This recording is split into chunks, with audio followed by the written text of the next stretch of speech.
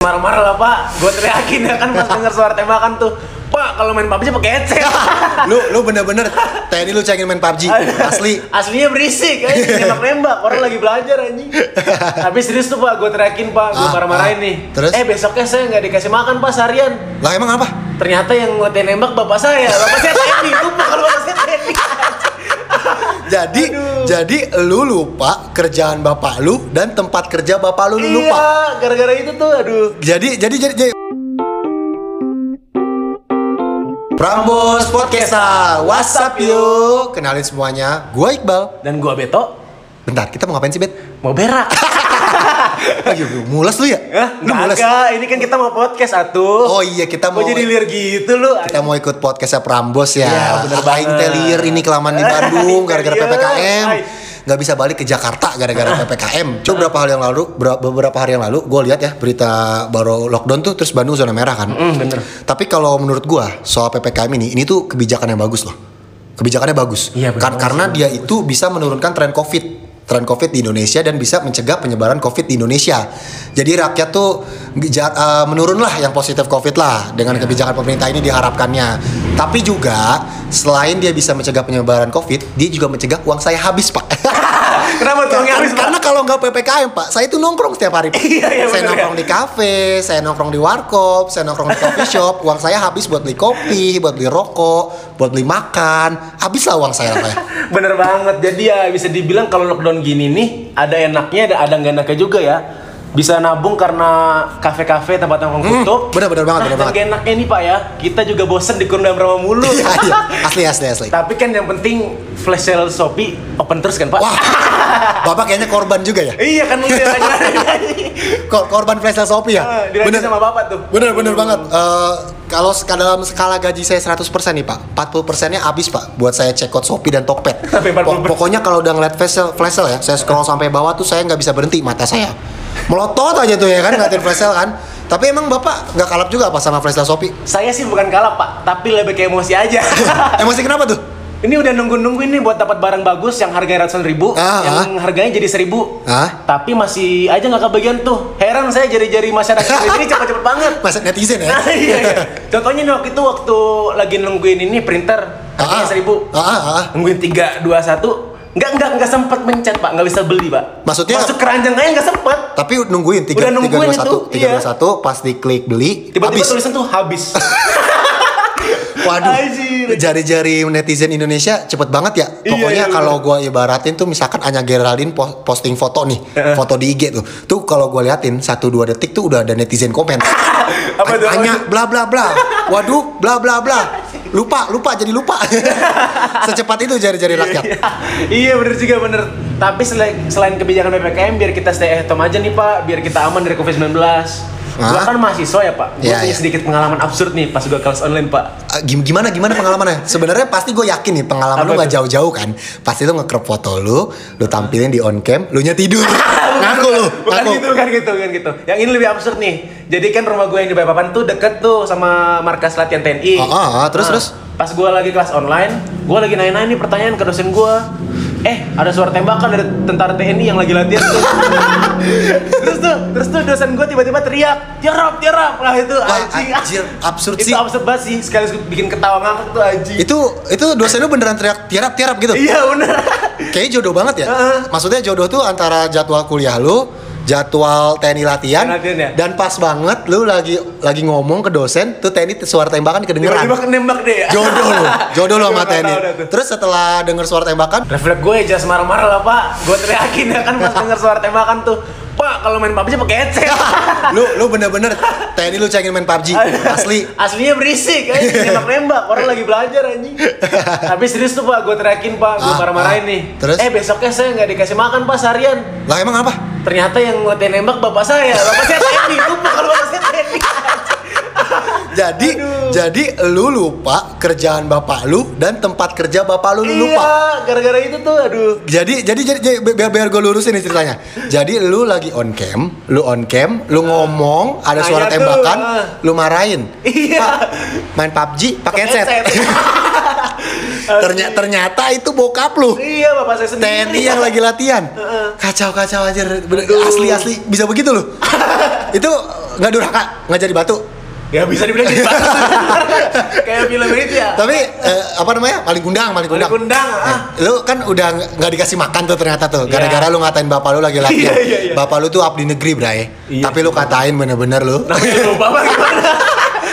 tapi mata kuliah itu yang tadi lu lagi nanya itu nilainya gimana? Aman gak nilainya? Nah, itu dia masalahnya, Pak. Nilai aing teh dapat jelek banget semester ini gara-gara matkul ini. Serius? Iya. Emang dapat nilai berapa? Kaget pas ngeliat nilai ini, pas ngecek dapatnya D. Astaga. Aduh, kacau. Padahal niat lu bertanya tuh biar nilai lu bagus Iya, ya. Tapi udah malah dapet D. Ini untuk kayak apa ya? Formalitas aja tuh buat. I see. Panik banget nih pas lihat nilai keluar. Soalnya matkul ini tuh ngaruh banget sama IP. Oh iya. Dimananya lagi matkul ini tuh ya bisa dibilang yang paling penting lah buat jurusan gua. Aduh, kacau. Jadi ditambah lagi di semester sebelumnya nih, gue dapat nilai D juga sama dosen yang sama, anjir. Gokil sih asli. Jadi ya nilai itu ngerasa turun drastis banget lah, Pak. Tapi ya untungnya pas gue nanya-nanya nih sama teman-teman saya nih, Pak, banyak yang dapat E ternyata. Ya di situ saya merasa menjadi Einstein dadakan. Aduh. Lu merasa jadi Einstein karena dapat nilai D. Nilai D. Einstein kasihan merasa jadi lu. Lu tahu IQ-nya Einstein kan? Iya.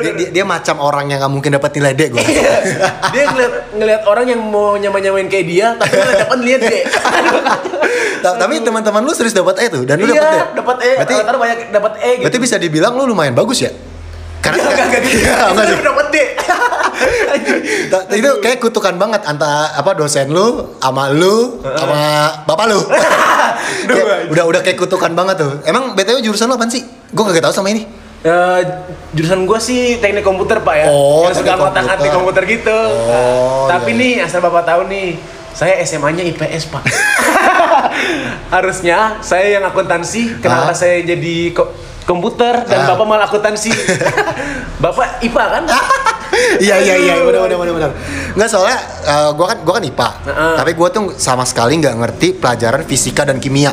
Iya. Nggak ngerti itu. Terus akhirnya gua koreksi diri. Kira-kira gua suka apa ya? Oh, ternyata gua selama ini gua suka uang. Suka uang aja. Sama sih yang suka uang, Pak. Gua orangnya hemat. Terus kalau ada peluang gue mendapatkan uang tuh gue kejar pokoknya. Terus gue pikir jurusan kuliah yang cocok sama gue tuh apa ya? Oh, jurusan keuangan. Artinya gue ambil akuntansi. Jadi gue hitung uang. Nah, gue ambil akuntansi kan, karena menurut gue, wah ini kayak cocok nih, akuntansi nih, sama kesukaan gue nih. Dan kebetulan selama gue kuliah gue nggak kayak lupa.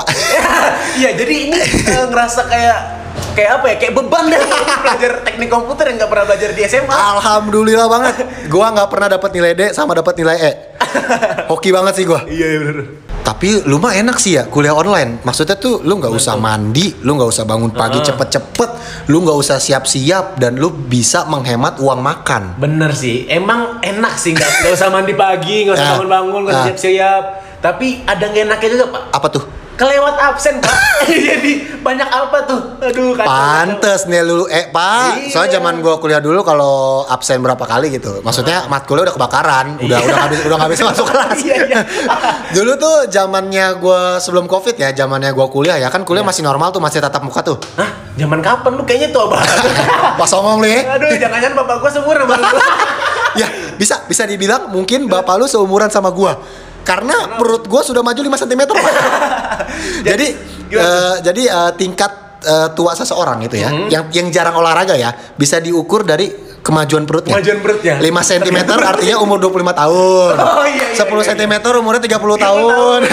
Tapi ini berlaku buat yang ini aja ya, yang gak pernah olahraga kayak gue nih ya. Bener. Tapi serius deh, waktu gue kuliah masih offline tuh ya, maksudnya masih tatap muka, masih normal gitu. Nyari nilai tuh susah banget. Maksudnya nyari nilai tuh kayak nyonteknya tuh susah ya. Jadi kalau udah minggu-minggu mau UTS, menjelang UTS, minggu-minggu mau menjelang UAS ya, itu kayak mimpi buruk, Pak. Asli, hidup gua tuh nggak tenang gitu. Kayak gua harus dikejar belajar segala macam. Dan yang tidak belajar itu pasti dia akan ke fotokopian, dan fotokopian tuh rame banget. Hah? Fotokopian? Ngapain fotokopian?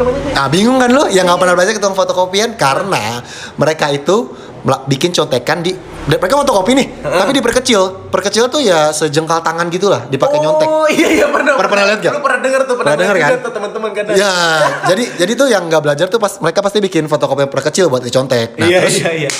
Tapi berkat fotokopi yang diperkecil itu ya, gue tuh lulus dari kampus tuh S1 nggak 4 tahun. Gue lulus lebih cepet. Apa sih namanya kalau lulus lebih cepet? Akselerasi bukan ya?